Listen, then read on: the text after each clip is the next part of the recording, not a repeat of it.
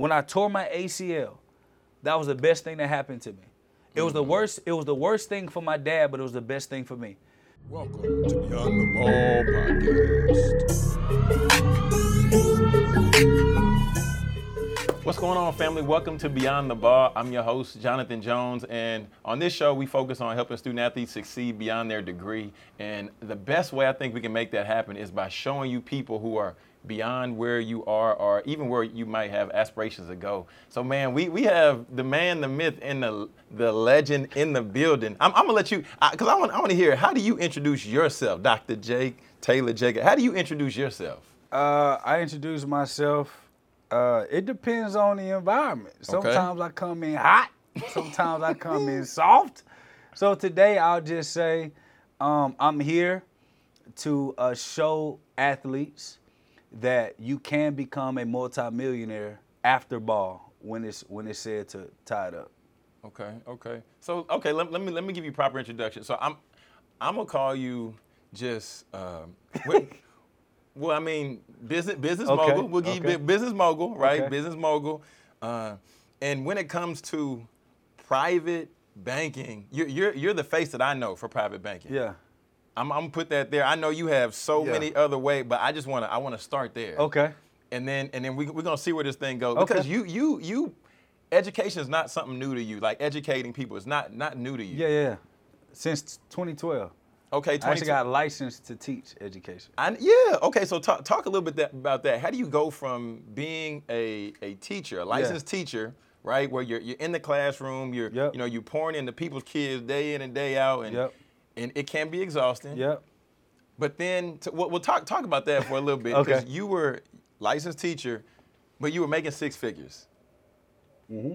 I did my research, Doc. Mm-hmm. I know you like receipts. I did my research. Okay. Talk to us, man. Just start there. So in short, I became an educator by happenstance. So when I left, when I got kicked out of Wiley College, I got kicked out of Wayland Baptist University. Okay. I was the first black captain at this university. And I got a young lady pregnant that was not of it was said I got a young lady pregnant that was not of our complexion. Okay. They didn't like that. So they put pressure on the head coach to cut me, only to find out that the baby was not mine. They tried to bring me back, but I understand how y'all feel about me now. You just wanted me to shut up and hoop. And I got offered a scholarship to finish my last year of college at Wiley College. And it's HBCU in Marshall, Texas. Absolutely love Wiley College. And this was the first college, one, that showed me that they were not impressed with what I could do on a basketball court. They wanted to know what I could do outside of basketball, because nobody from Wiley College was going to go play pro ball. Like that was just like a historical fact. Ain't nobody going to go hoop from Wiley College, okay? This was a liberal arts school, okay? So when I got there, I was going to school for sports management. I figured that once I finished playing basketball, that I would try to teach athletes how to maximize their careers and how to grow in business-wise. So I always wanted to kind of be in some type of advisory role in some form of fashion. But when I went to Wiley College, they didn't have that degree now. So I had two choices. I could have continued business and take 2 more years to finish, or I could just roll over to find a physical education and I can graduate on time. So what do you think I did? I went over to physical education with a minor in English. Okay. And so we did that. And then at Wiley College, it was 2 people that changed my life. One was the dean of education at the time. His name was Dr. Mims. He ended up adopting me as his godson. And then another young lady who was head of general education, her name was Dr. Ajenga. Dr. Ajenga was the first person that told me, you're bigger than this game that you're playing. Wow. You can play at the level of the kids at Harvard. That was the first time in my life I ever heard anyone told me I had Harvard level type of anything, okay? And then Dr. Mims exposed me. He took us to New York and he exposed me to higher level education, like like superintendents and government and policies. So I began to start seeing education in a different light than most people typically would have. And then I was challenged to start different organizations on campus. So I started an organization on campus called Financial Literacy Organization of Wiley College with Mr. McLemore, who was head of financial aid. So it was him and then the head of business. So imagine this. This education student is the only kid in education that's technically in physical education that's leading a business school organization called Financial Literacy Organization of Wiley College. It's crazy. That's wild. It's crazy. So long story short, we got funded by Capital One. My first ever speaking engagement was at an international business conference with over 600 institutions from over 30 countries. That was at this institutional like conference that was in Dallas, Texas. No crazy. And I killed it. And that was the first time I realized, wait a minute, I think I could like do something with, I like this other than school. But when you graduate, you end up in school. And then I was on a fast track to become a superintendent. I got accepted into Johns Hopkins University for organizational management, leadership management. And from there, I think I spent like a semester there and I cut it off. Because I wanted to leave the traditional form of education. But at the time, I still wanted to get into entrepreneurship, business, finance, education, some form of fashion. I just didn't know how to enter into it. Okay. And so I started off teaching at Lancaster Middle School, and I negotiated my contract. My first contract was $56,000 as a first-year teacher with a $33,000 nonprofit stipend, which took me to like 85,000 or 90,000, whatever that number is. And then the difference was I started teaching teachers how to start a nonprofit to find money in the same district to be able to make. So they got me to like 103,000 a year my first year out of college as a teacher. And that's when I realized I'm at 103,000 a year, my first year teaching, and the superintendent of Lancaster was only making like 150, 160. So I'm looking at my ceiling like, I'm gonna be stuck. Ain't no money here. And so that's kind of what got me to start looking for how can I get and teach finance, business, and education and go affect the parents. Because these students that we're changing their lives, they still got to go home to their same environments where the parents aren't educated and they only think that the only way you can succeed is through sports. How can I affect the kids more if I touch the parents? If I can change the parents, then I know for a fact I can change the children. And so I started kind of just putting it into the ethos. I was looking for something, reading books, all the stuff I could, and I ran into a guy by the name of Tony Stevens Sr. He was in Primerica, and he still is in Primerica. He's in the Hall of Fame of Primerica. He's the most impactful mentor that I've ever had in my entire life. He taught me how to juggle business, education, finance, and God at the same time without compromising yourself. And that was kind of my transition into the financial sector through Tony Stevens Sr. recruiting me at a Starbucks.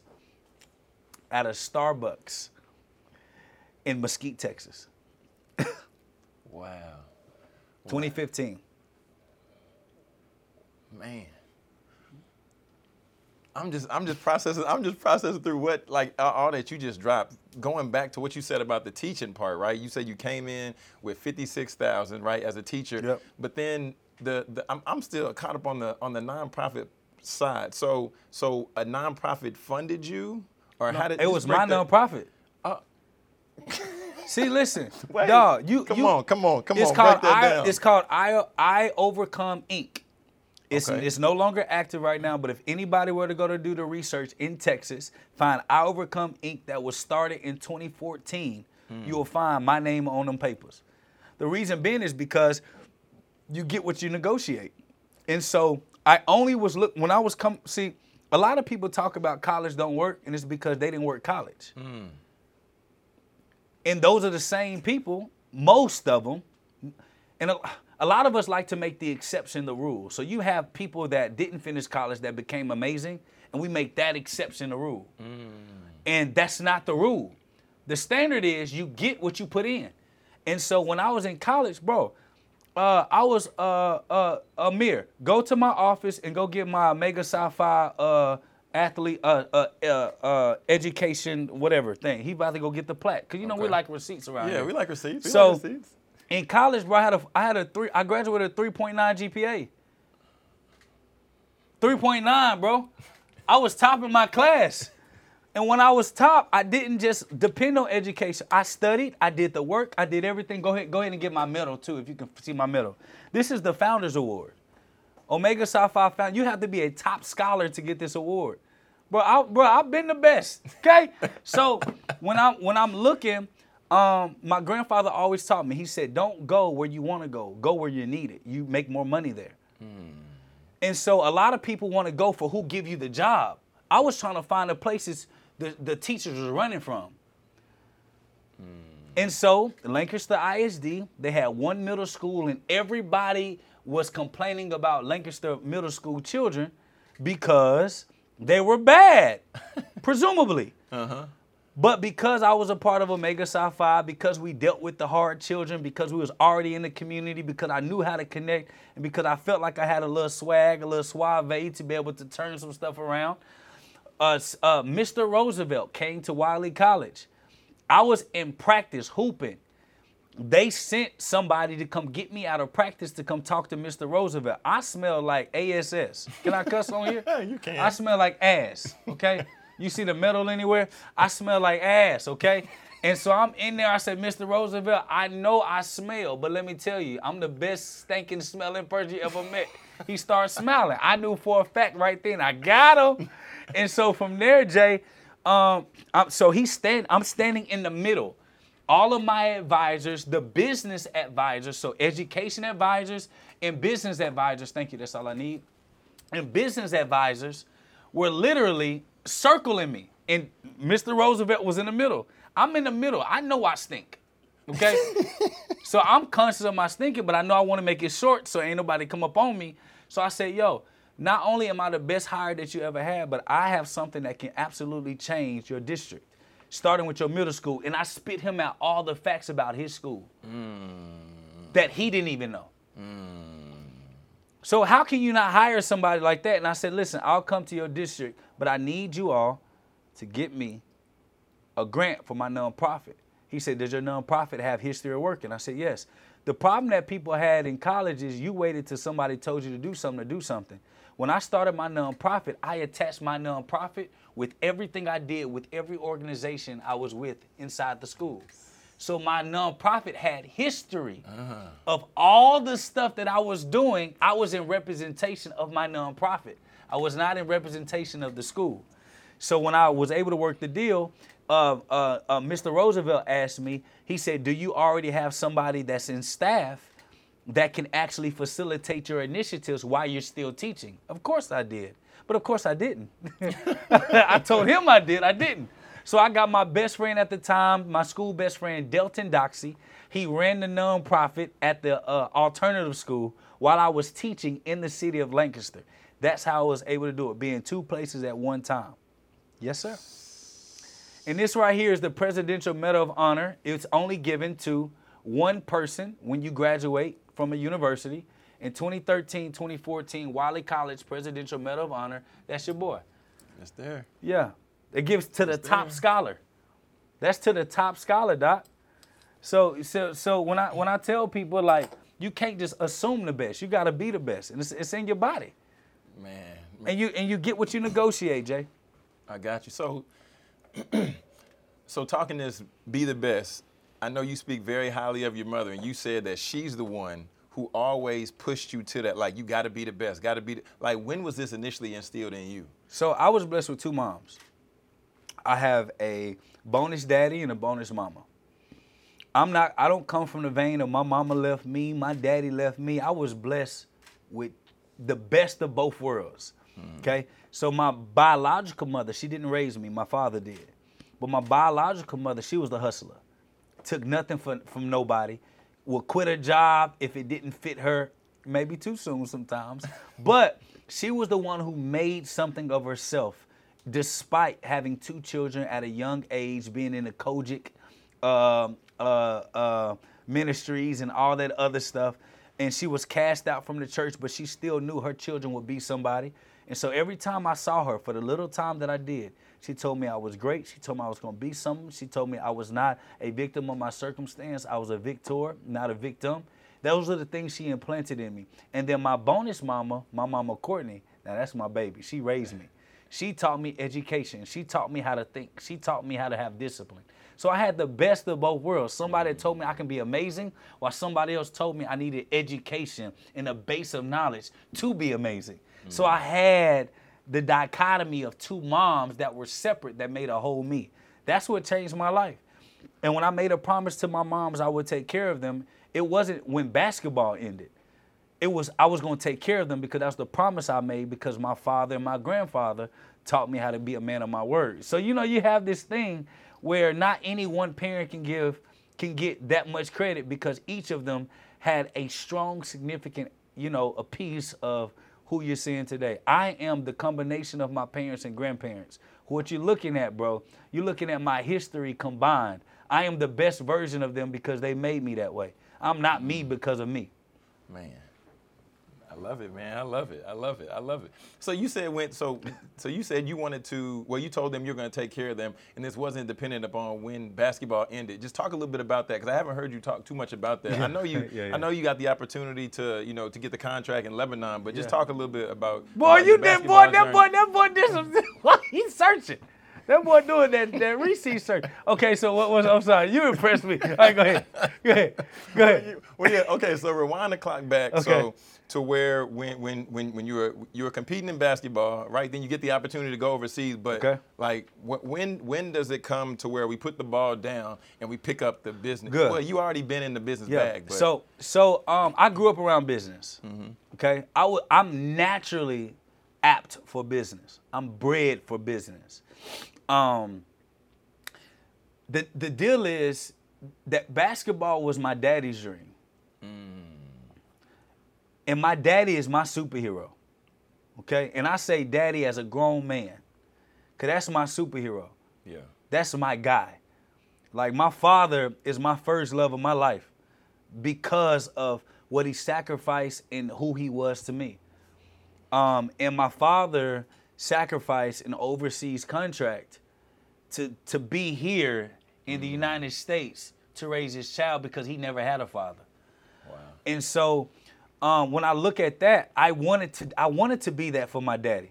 Like, I'm telling you, man, I wanted to go pro. I wanted to do those things, but I was never as passionate as my dad was for me to become great, as I knew I had. Bro, I was making $4,000 a month selling candy in high school. In 4 different high schools. I had 30 to 40 staff in high school. And most people thought I was a square and nobody. That was fine. As long as the cool people and the thugs were selling my candy, I didn't care nothing about what you thought of me. Okay? Hand me my cheese. I couldn't beat you up, but I was hoping that the money we was making together was enough for us to stay in business together.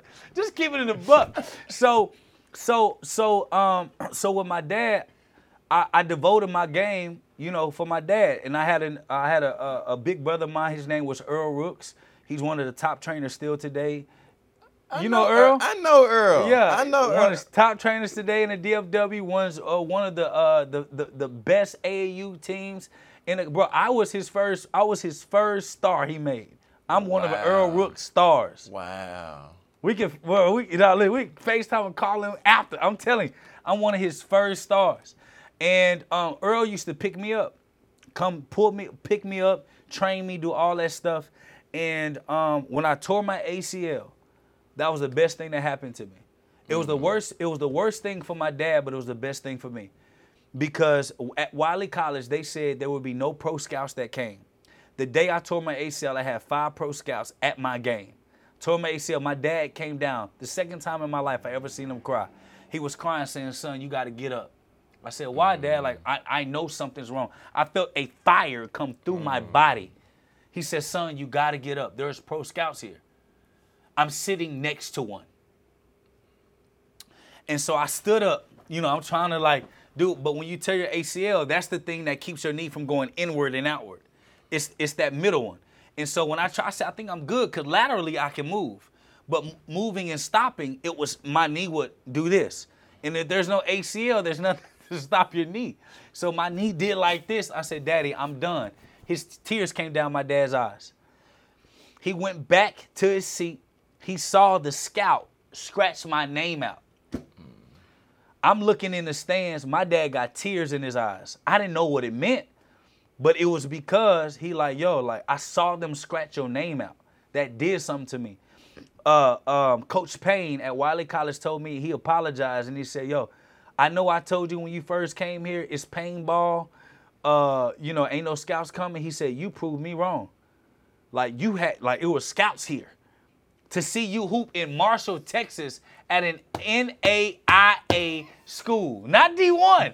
That's why I tell people, Jay, if you the best, they will come and find you. So I tore my ACL, and in that moment, I was like, I got to get back. It wasn't to play ball for me. I said, I got to get back because I don't want to let my daddy down. Bro, I wear these pants for a purpose so I can show you this. Here. Do you see them scars? I see it. That's ACL tear. Those are ACL incisions, bro. I tore my ACL. And so, in coming back, Dr. Ajanga pulled me to the side. She said, this is the moment you have to prove to yourself if you're more than basketball. And in that moment, I became chief of staff of the SGA. I founded a young males mentorship association on college. I became the president of my fraternity at my chapter. Then I started the financial literacy organization at Wiley College. Then I began to see I can get the same notoriety and the same value from my mind. My body is finite, but my mind is the last to go. If I can get 10,000, that's what Lebanon offered me, 10,000 a month from my mind, I don't have to lie about my ACL tear like my agent wanted me to do. I can be authentically myself and make money from my mind. You crazy. So that's how that happened. And my daddy didn't talk to me for a year and a half, 2 years. Yeah, he didn't talk to me. He talked to me now. How did y'all remedy that though? Like, cause I mean, especially just like what you said, with you having that love for him, and then that taking place to where, it's a traumatic event for him more so than for you, right? And span of 2 years, how do we remedy that? We didn't. My daddy says I'm from the show me state. We got a mantra that we say, Jacobs don't lose, but if we do lose, we learn so that we never lose again. And so to me, my dad saw I lost. We lost. You made it. You went to he sent me to the best surgeon. Who did my surgery was Dr. Meister. At the time, I don't know if he still is, he was the head surgeon of the Rangers. My dad didn't have, the school said we can afford this doctor. My daddy said we going to Dr. Meister. I'll figure it out. So he was going to get me back on that court. Not 10 months later, I'm playing in Inglewood at a pro combine. It was the Whitecocks and Lions Sports Agency. They put on a pro combine, top athletes. I was the only NAIA player there. Number 1 point guard, top 5 guard there. I got offered to go play in Lebanon, $10,000 a month. My daddy told me, forget school. They'll expedite your stuff. Go now. I said, Dad, they want me to lie about my ACL. You told me to be a man of integrity. My dad was like, take the money. That's when I knew my daddy was more focused on the money piece than he actually was what he taught me at the time. Nothing against my dad, but I get it.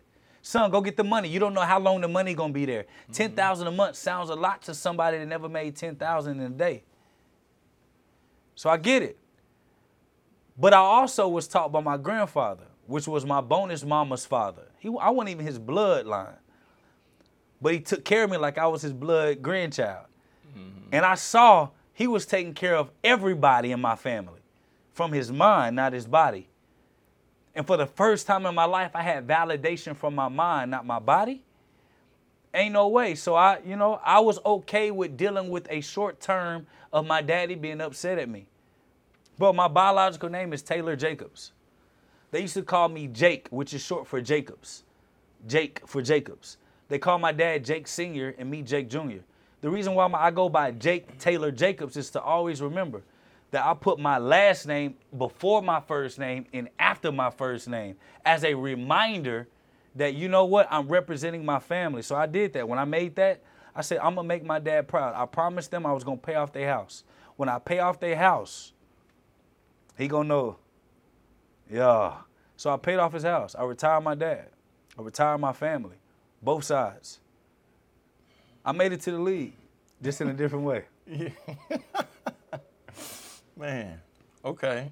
So now I wanna ask you, as we're talking about being able to position oneself from their mind, right? Being able to position and provide from their mind.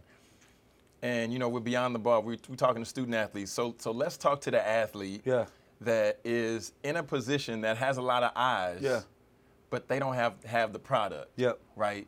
How would you advise them into leveraging? Of course, this is not business advice. This is all, you know, this is a conversation. Yep. But how would you advise them to begin to strategize how they can position themselves before I got you. You know, they got to put the ball down? And I'm going to say this. This has nothing to do with Jay or his podcast. This is business advice from BizCo. Okay? I will give you that. Now, this is what I would tell you. Actually, top-level athletes are geniuses. You got to think about it, bro. The ability to move at a fast pace, judge the movement of your defendant, to already anticipate what moves you're going to make depending upon what they make at full speed, to finish through contact, know where to place the ball on the backboard, to get it to backspin, and to score the ball. You got the nerve to tell me that black boy ain't no genius? Get out of here.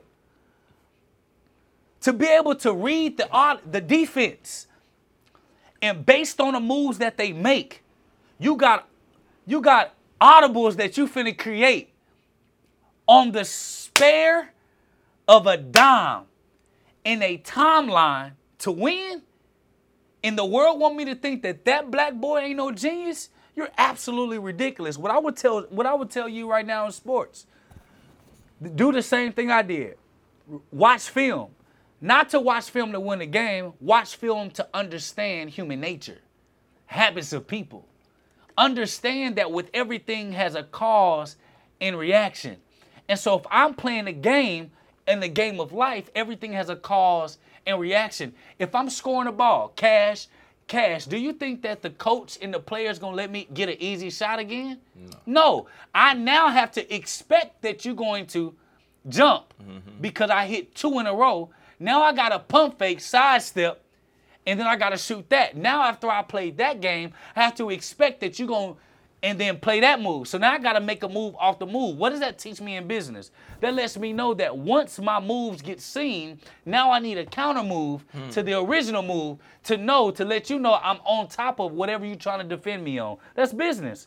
That's why I don't give all of my secrets.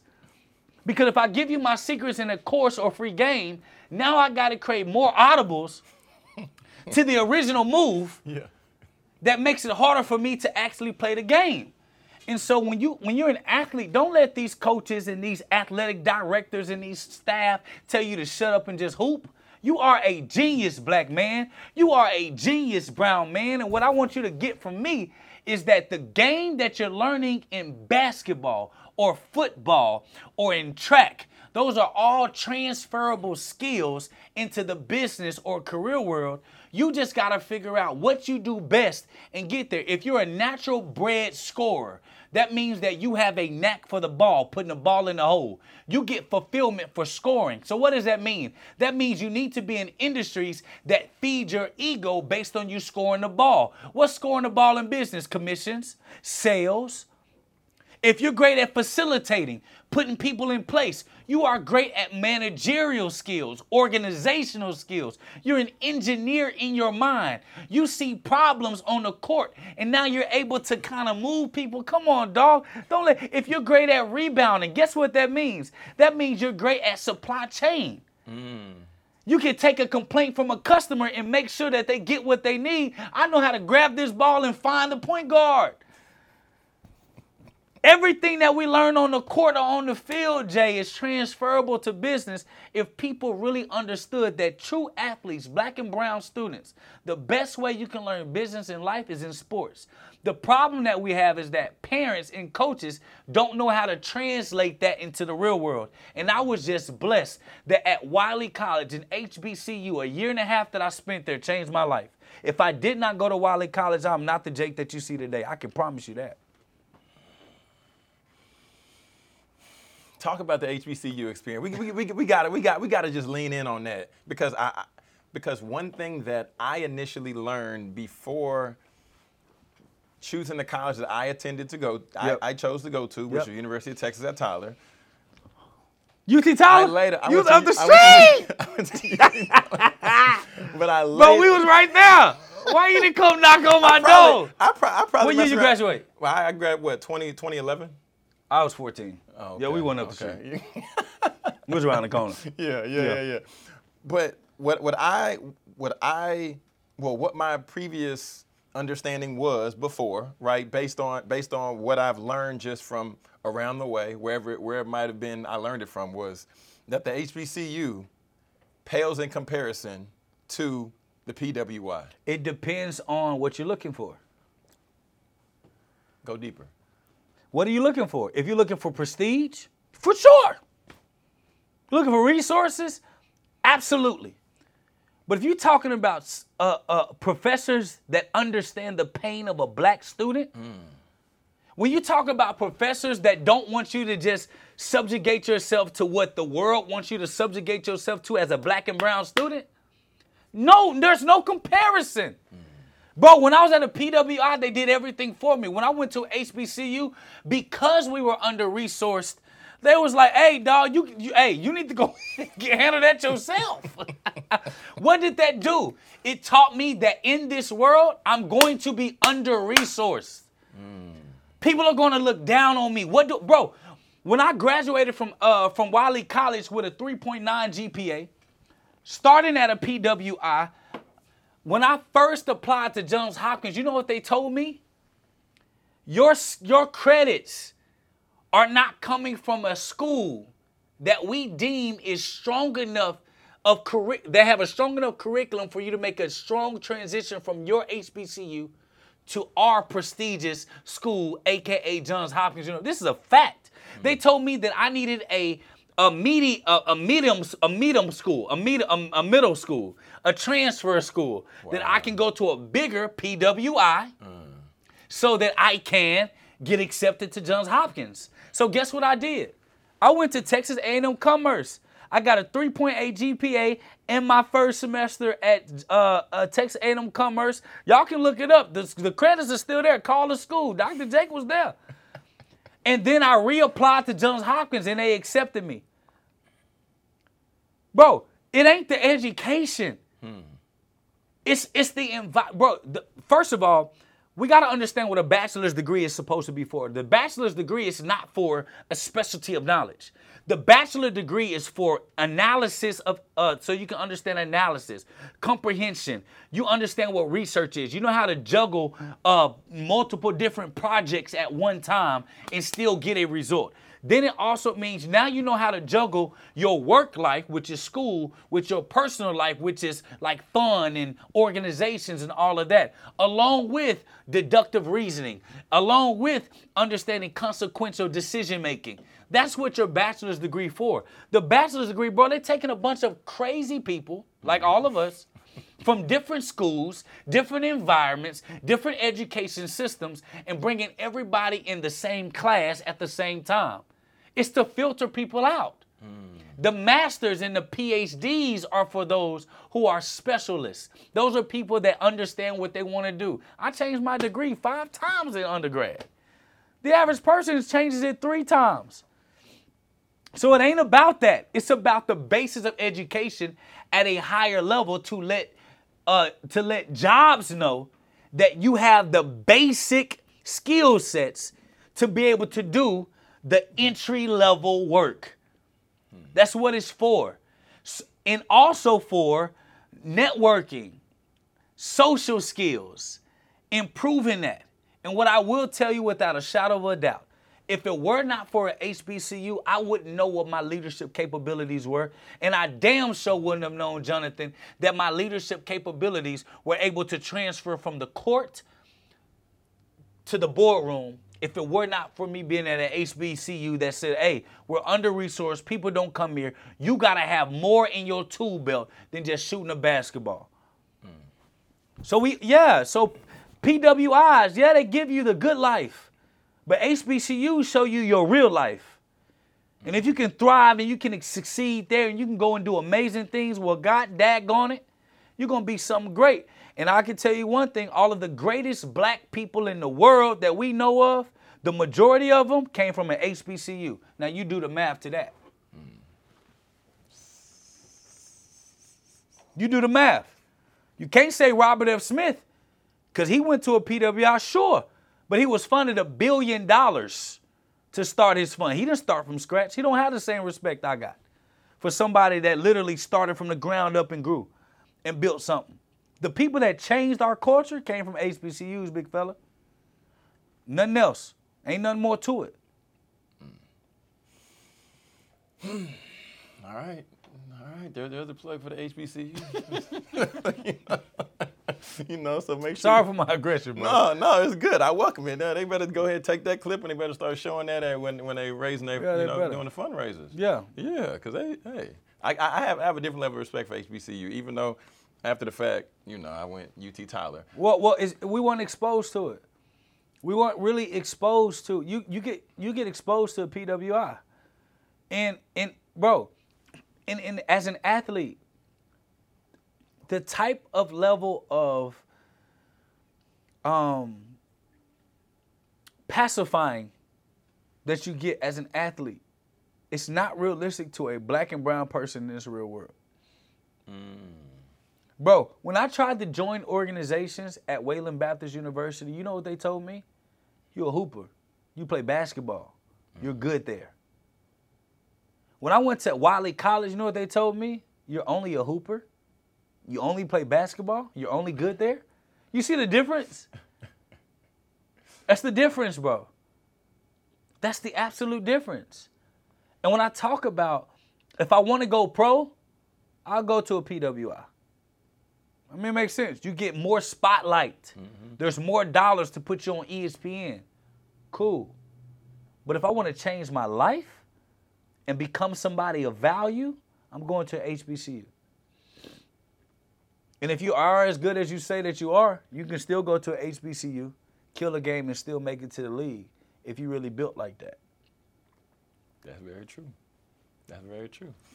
All right, so talking about shifting and changing our dynamic and changing our lives. So yeah, you go from teaching, yeah, right? Teaching, doing the Lord's work, with the kids. I don't know if it's the Lord's work. So you go from teaching, pouring into the youth, right? We'll go with that, pouring into the youth, and then as we matriculate through, I know that's one of your favorite words. That's my favorite word. They don't like when I say matriculate because black folk don't know the word. They don't understand it. They don't understand the definition. You gotta understand what's the definition. So when we talk about matriculate, it's to enter into, it's to get enrolled into, it's to journey through. So when we're matriculating through something, that means I am journeying through. I'm enrolling through. Yeah.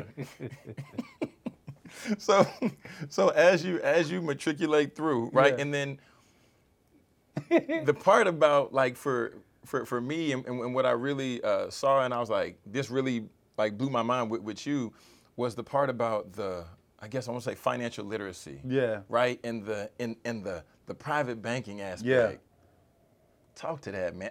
For one, I never heard of it. I never heard of it until seeing you. So can I talk my shit first, or you want me to just go and do your thing, man? Do your thing. Well, nobody in the black community for real was talking about private banking, infinite banking, being your own bank, insurance banking before Dr. J. Tayler Jacobs. Let's be clear. Let's be clear about that.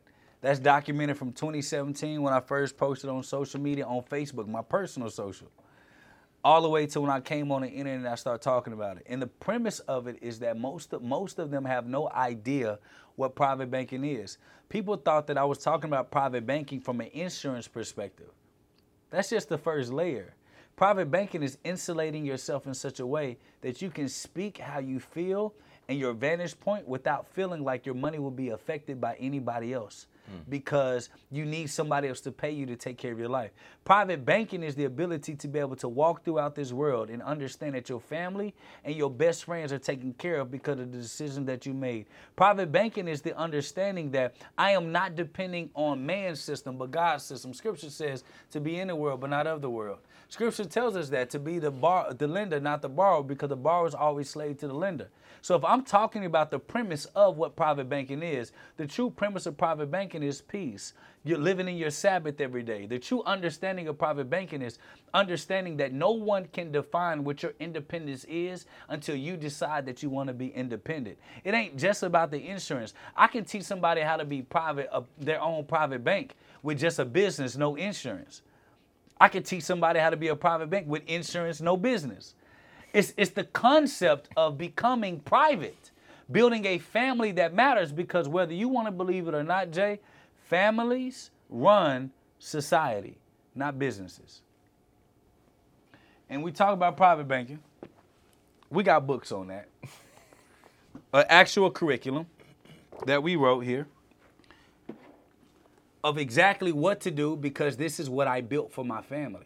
See, private banking helped us build a $28.8 million conglomerate debt-free. Private banking is what retired my family. Private banking is what allowed for me to be able to build companies with my best friends. See, a lot of people be like, you can't build with your best friends and family. I say, why not? Private banking allows that. So if someone's an athlete, the goal is to become independent, not to stay dependent or intradependent. The goal is to be independent. I want to build my businesses. I want to build my name. I want to build my brand so big that I'm not dependent upon your dollar of you endorsing me to take care of my family and my friends. And if I'm living in a world where I can't speak how I speak because I'm scared because a brand won't endorse me, or this company won't endorse me, or these people won't bring me to their conference, that is not private banking, my dear friend. It's not private banking. And matter of fact, for those that are Christians, you are not living based on the word of what Jesus said. The red letters, Jesus? You know what Jesus said? He said to his half-brothers, people don't want to go on that, we ain't going to get real spiritual on here, but he said to his half-brothers who were older, I'll let everybody else do the math on that. He said, I do not come to be a public figure. It is always good enough for y'all to be public figures. I came to put mothers against daughters, fathers against sons. He was creating division with truth.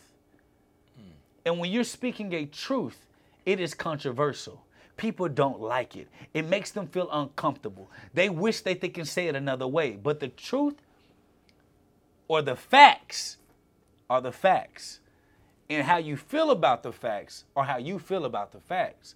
But true independence and being a private bank is for you to be able to stand on your truth and the facts and say, this is what happened. And you're not scared about your income being affected because you're speaking your truth and you're speaking the facts of what happened. That's what private banking truly is about, Jay. That's what so many people miss. And I know a lot of them took my course and then they created their own program from it. We know they burn their names too. Because when people take our programs and our courses, we also can see IP addresses. Yeah.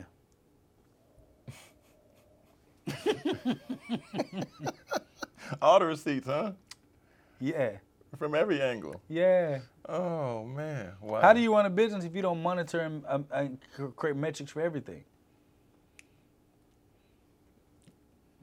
Talk about it. We already leaning in. We already leaning in. Go ahead. Talk about it. You're not ready to be a CEO yet. Iggy, he already leaning in.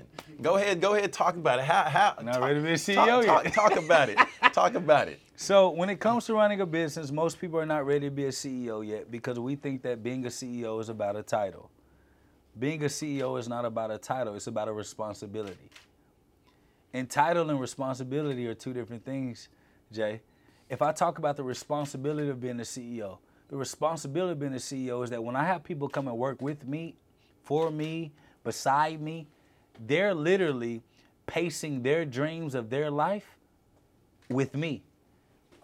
So when Iggy decided to let go of his full-fledged marketing firm that was killing it to come work with this company, this is my best friend since 2015. When he said no to running his company to come work here, every decision I make affects his end goal. When I told Amir, when he came in, he said he's a superstar finder. He could find superstars. Amir's the first person that ever told me that, Mogul was the first person that ever told me I could be a superstar. I had no idea I had it in me. And I told him, I said, I ain't paying you for 6 months, despite what you told me. Your ass ain't getting paid. You're going to have to prove whatever this superstar shit you talking about, you have to prove it, big fella. And if I am who you say that I am and I become who you say that I'm going to become, I'm going to train you to replace me in the company. Right now, he's in his 3-year training period to replace me to be CEO of our consulting side of the company. Now, what I said that to say this, when he decided to put his entire media business into this company, every decision I make affects him. So when you think about the responsibility of a CEO, it actually is biblical. Scripture says the greatest among you will be a servant of all.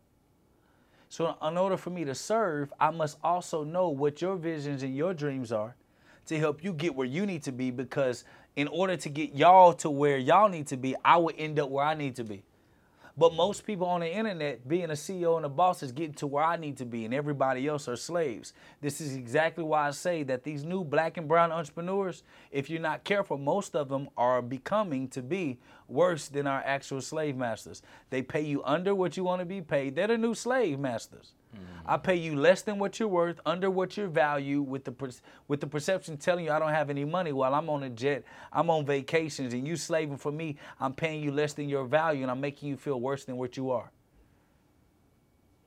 You're not a CEO yet until you realize that being a CEO is servitude. That's the moment you let go of just me, and now you start saying we. Collectively, you're now the representation of a company of people that you represent, that represent their families. And this is why so many people don't want to work for companies. Can I tell you something, Jay? Most people actually want to work with a group. People like consistent income. But what people want to know is that, is my consistent income limited? Can I grow to what I want to become? Can I be who I want to be? Is the development there? And is your ego gone long enough? Is your ego gone long enough that if I do surpass you, will you pass the baton? And if people really understood that, a lot of people will realize that extremely talented black, white, Puerto Rican, Asian, Hispanic people would love to come and work with you if they knew that those things that I just mentioned was a part of the list and the ego was gone. I can be replaced at any time the moment that any one of my teammates, not my employees, we're teammates, can be better than me in all the areas that I'm great at for this company. I will remove. It ain't nepotism. My children don't get first rights. The best person gets first rights. You know what that tells him and his son and him and his daughter? That if my daughter or me are better for the position, we will be in position. How can you build something great when you're the only one that's great about it?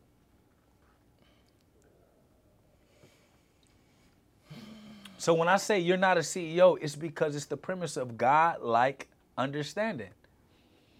God moves through people to get a job done. Jonathan, I can't reach that executive Bible. Can you pass it to me? Did I move? Not at all. But the work got done, right? That's right. You know what most CEOs did? I passed myself this. I'm self-made. I wrote the book. I passed myself the book. Or I can say, if it wasn't for Jonathan passing me this book, I wouldn't be able to talk about this book in front of you right now. What would that make you feel if you were working on my team? I feel acknowledged. Then if I say, hey, any intellectual property you create with my brand and my company, you own it, and we participate as co-owners with what you created, what would you then say? Let's do it. Oh. If I say every podcast that you put in place, you get a piece of every podcast past what I paid you to do the job. How often would you do the podcast? Every day. That's what being a CEO means. It's understanding that people are giving you their best and they expect for you to do the same. And most of us are not CEOs yet until we can recognize and understand that this is the people business that we're in. And the more you take care of your people, the longer your people will take care of you. And yes, I take less money up front, but in the end, my children will forever be taken care of because my team that's around me, they all been with me nearly a decade. You think any of them gonna let any of my children starve, bro? Absolutely not. When I die, 100% of my death benefit goes to the company.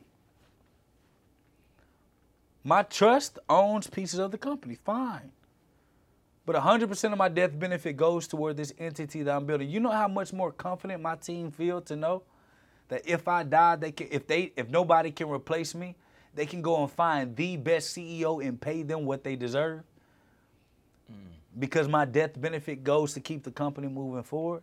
That's why I tell people you're not a CEO yet. You're not a CEO until you can see the business past where you are and past you being the face of it. Talk about that part, about not being the face and understanding. Because I think so often we want the notoriety, right? Mm-hmm. We want to be the face, even though we might not be the best for the position. Like, we want to be the CEO. It was our idea. It's our business. We started it. Talk about just go like a little bit deeper on that, because I just want to hear your perspective on that. Like, if you just need to know when to step down, step aside, move out the way, pass the business on. A lot of people struggle with the one simple thing, Jay. They struggle with identity. If I don't know who I am and whose I am, I don't know my place in life. So if I don't know my place in life, I think my place in life is a title that I gave myself.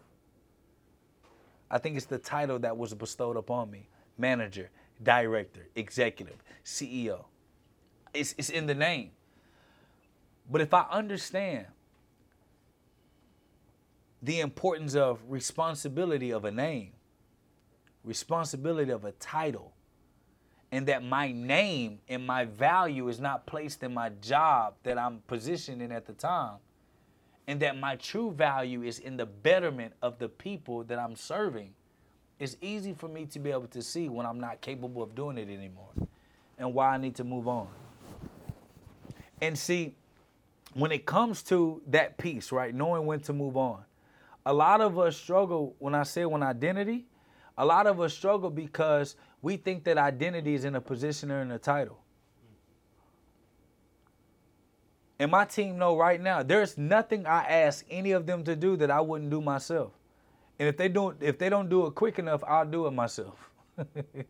Just to show them that I'm not scared to pull up my sleeve. I literally had a conversation with Mogul today. If you're overwhelmed, tell me and I will help you do the job that you're supposed to do. I will help you do that job. Because I'm not stuck in my title.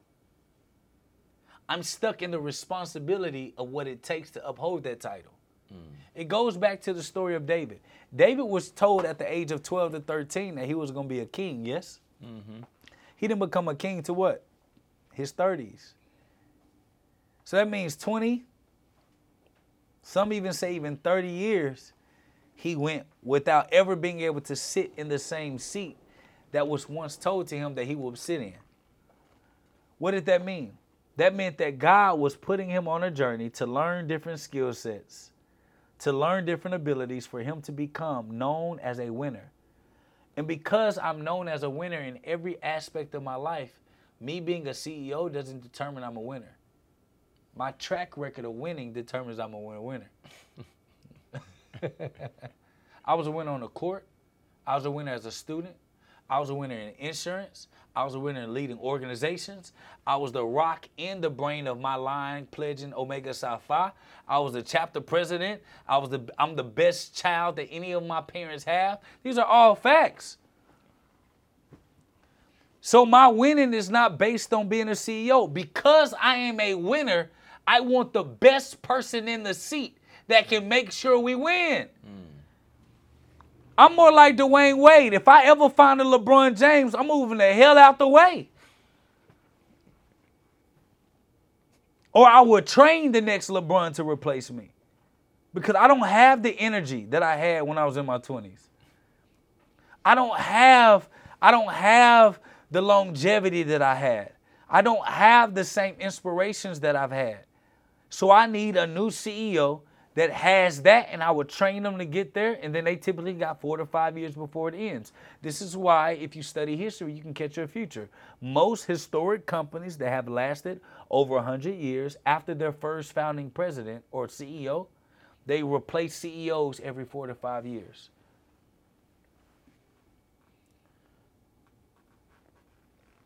This is what it is. So because I understand that, I know that I can't always be the face. People get tired of seeing the same face. People want to see a new face. So I read the algorithms, and when people are tired of my face, I introduce a new one. I let people know that's going, and then they'll be the placement. Right now, he's set to be next. But if he fuck up and somebody else come up to show that they ready, he know the best man or woman wins. Because it's more than just me, bro. I'm going to be dead. That's the thing most of us don't want to recognize. We gonna die. That's why I get sad listening to like Jodeci. I get sad listening to goddamn Johnny Taylor and Coco Taylor. Because at one point in time, they used to be the man and woman. Now today, they're relics. So I acknowledge what is going to be a fact. One day, I'm going to be a relic. So while I'm in the best of my state, why not build other people on the best of what I have?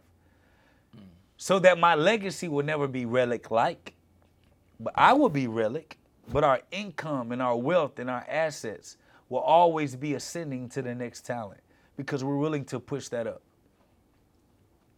Man, well, I want to thank you for taking the time today to educate us. To share with us some receipts, share with us just some inspiration, and share with us, your track record and everything like that. But before I let you go, I always like to close it out like this. First, tell everybody where they can, find you, follow you, and how they can, take advantage of the resources that you have, with your books and your curriculum and everything like that. Okay, so you can follow me on all social media from bizcocapital.co. I'm not giving you my personal because I need you to follow the company stuff. bizcocapital.co, B-I-Z-C-O, capital.co on websites, and BizCo Capital on IG. You'll be able to follow everybody and everything that we do. From there, we own tech companies, insurance agencies, everything you need, you'll be able to find it there. And on top of that, I just want you to know one thing, that you are more than just the ball. The question is, do you know it? Well, that's it. I was going to ask you, give one word to the student athlete, but you was ahead of me. You was already ahead. I play ball. Yeah. I know what you're going to ask, so I'm going to answer.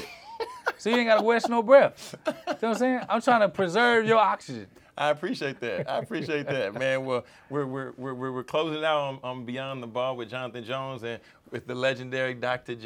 Tayler Jacobs. Man, we appreciate you. Appreciate that, man. Salute.